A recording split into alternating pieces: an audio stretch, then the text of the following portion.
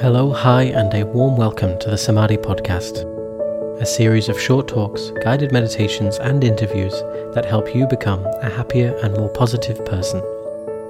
Learn how to calm the mind, deeply relax, manage your emotions, and navigate life's challenges and change with ease and well-being. This week, I wanted to share a particular presentation or way of looking at the mind of patient acceptance. Patient acceptance, or kshanti, is one of the 6 paramitas or perfections found in Buddhism, and it has different translations, sometimes seen as acceptance, patience, forbearance, a mixture of them, or this one that I'm using, patient acceptance. And this wonderfully powerful and empowering mind has different aspects to it, and none of these translations really capture the whole essence. The term acceptance on its own can give off a feeling of passivity, simply letting bad things happen to us without really doing anything. And then the term forbearance can sometimes have this idea of tolerating or holding back, pushing perhaps. And so here instead we're looking and talking about a term that is fully, wholeheartedly, genuinely accepting. So it's not gritting our teeth and putting up with it. It is not giving up, despite the fact that it still hurts. The only thing that we give up is the idea that the situation that we're in should be different. And by genuinely, wholeheartedly doing that, there is no contraction, no tightening, no suffering, no contortion of our heart. So this mind of patient acceptance is particularly powerful for those situations where there is no other option left. Situations which we cannot change. And of course, if we can make meaningful change in any given situation, then we should do that. Why not? But what about those situations where we find ourselves stuck? Where despite our rebellion, despite our resistance, it's going to happen anyway. This is where the perfection of kshanti is particularly useful. And a preferred definition of mine that some of you will be familiar with is to accept wholeheartedly whatever arises, having given up the idea that things should be other than what they are. And this definition here doesn't suggest that you're going to throw your arms up in the air saying how you love it, it's the best thing to have ever happened. I'm really glad I lost my job, I'm really glad I'm sick. It's not that, but it's a type of disarming, a type of putting down the sword and shield, letting go of the way that we're rebelling and fighting against our reality and saying, okay, this is how it is. It's the first step to empowering ourselves in any given situation in which all power has been taken from us. When all hope is lost, we still have the last of the human freedoms, as Viktor Frankl called it, to choose one's attitude in any given set of circumstances, to choose one's own way. And so this mind is an attitude shift. It is choosing not to let an uncontrollable situation contort our heart and rob us of our kindness, compassion, love, and understanding.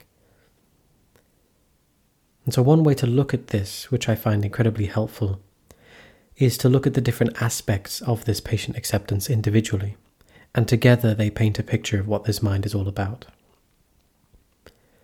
And so the first aspect we can look at is simply this acceptance. And this acceptance is the first part of the definition that I gave. It's the idea, this is how it is. I give up the idea that it should be different. And so it's this very simple letting go of my version of events and understanding, okay, this is how it is. So when we're in traffic, for example, it is recognizing, okay, I'm in traffic. I don't want it. I wouldn't have chosen it, but I am in traffic. I give up the idea that I shouldn't be in traffic, because that idea, holding on to what we would have preferred, only makes the situation more difficult. You already have to deal with the traffic. We already have to call ahead, turn around, do whatever we can. This resistance of that which is only makes that situation more difficult, allows the stories of the mind to fester, allows a contortion of our heart, allows frustration, disappointment, annoyance, irritation to set in. So, an acceptance. This is the first aspect. This is how it is. For better or worse, This is how it is. The second aspect of this mind of patient acceptance is understanding. And this attitude shift of patient acceptance is made wholehearted, it is made genuine, only when it is grounded in understanding.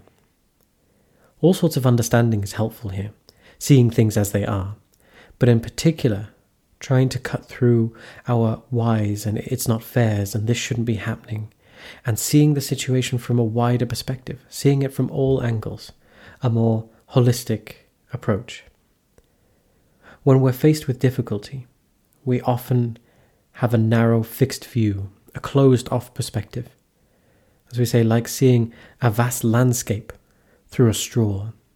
You might look through that straw and only see a bit of water and think, oh, well, it's just water out there, it's just ocean. But in fact, you're missing the whole picture.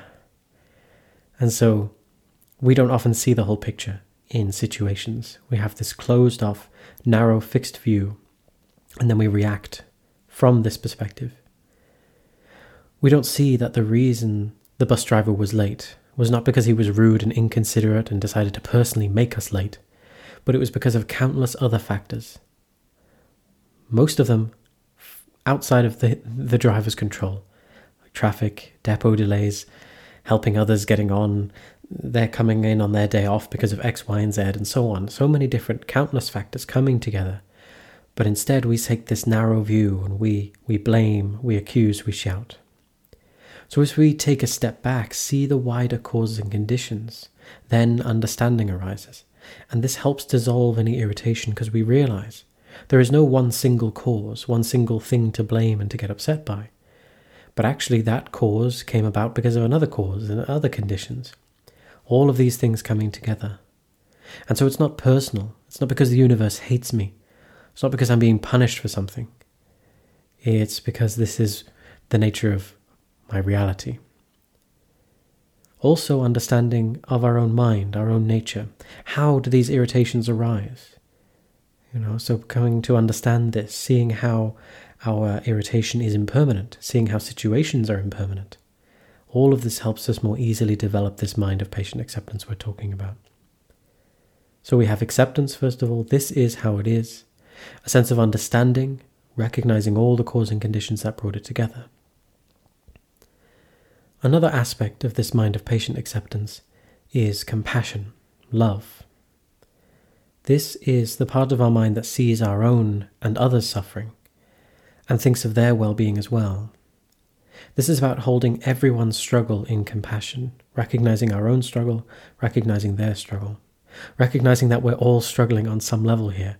We're all mixed up in this world, each of us coming to it with our own quirks, traumas, beliefs, difficulties, our own upbringing, and we're all trying our very best. All sentient beings want to be happy. We all want to be free of suffering. That's just true. The more we contemplate that, the more it becomes true for us. We recognize that. But the ways in which we go about finding happiness and freedom from suffering are all very, very different because of the ways we were brought up, because of our beliefs.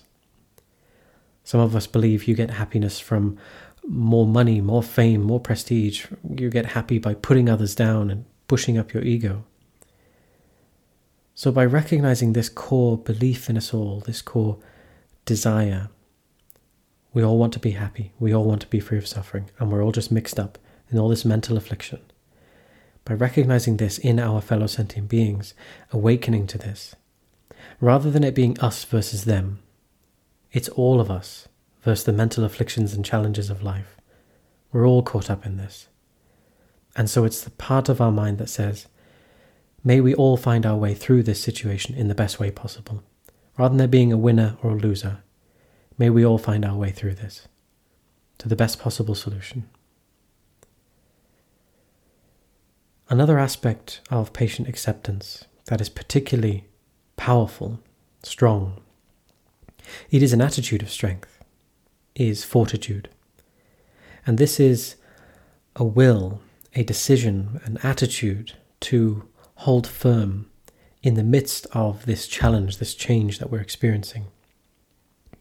This is the part of patient acceptance that says, no matter what comes my way, the qualities I hold so dear are what are most important. And if we hold ourselves to the aspirations of kindness, compassion, patience, and so on, then we say, in the midst of unkindness, may I be kind. In the midst of ill will, may I be loving.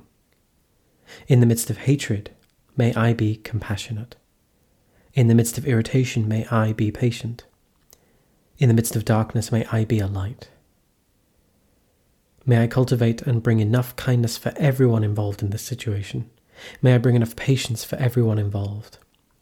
It's a strong mind, a mind that holds firm, but it's a wonderfully transformative one if we can generate it. It says, this is my mind, not yours, and I am choosing my own way here.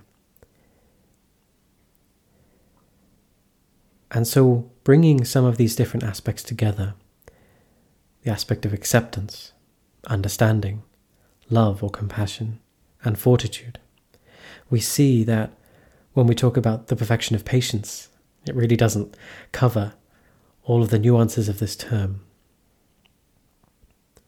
And I truly believe that it is always possible to be patient with enough practice, with enough work, that there is no situation so bad that with time, with understanding, with compassion, it couldn't be accepted with this mind of patient acceptance, wholeheartedly, open, accommodating, loving heart. And with patient acceptance in our mind, unhappy thoughts cannot gain a foothold.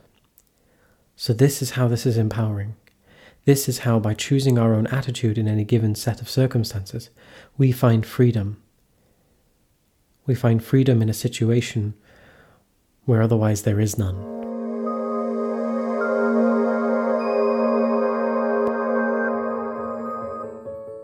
I wanted to thank you for listening to this podcast. I hope these words resonate and bring some benefit to you. If you'd like to learn more about these ideas or join us for one of our retreats or online group practices, then please come and be a part of our growing community. Just visit our website samadhi.org.uk to find out more. And please don't forget to subscribe, share, and I hope to see you again very soon.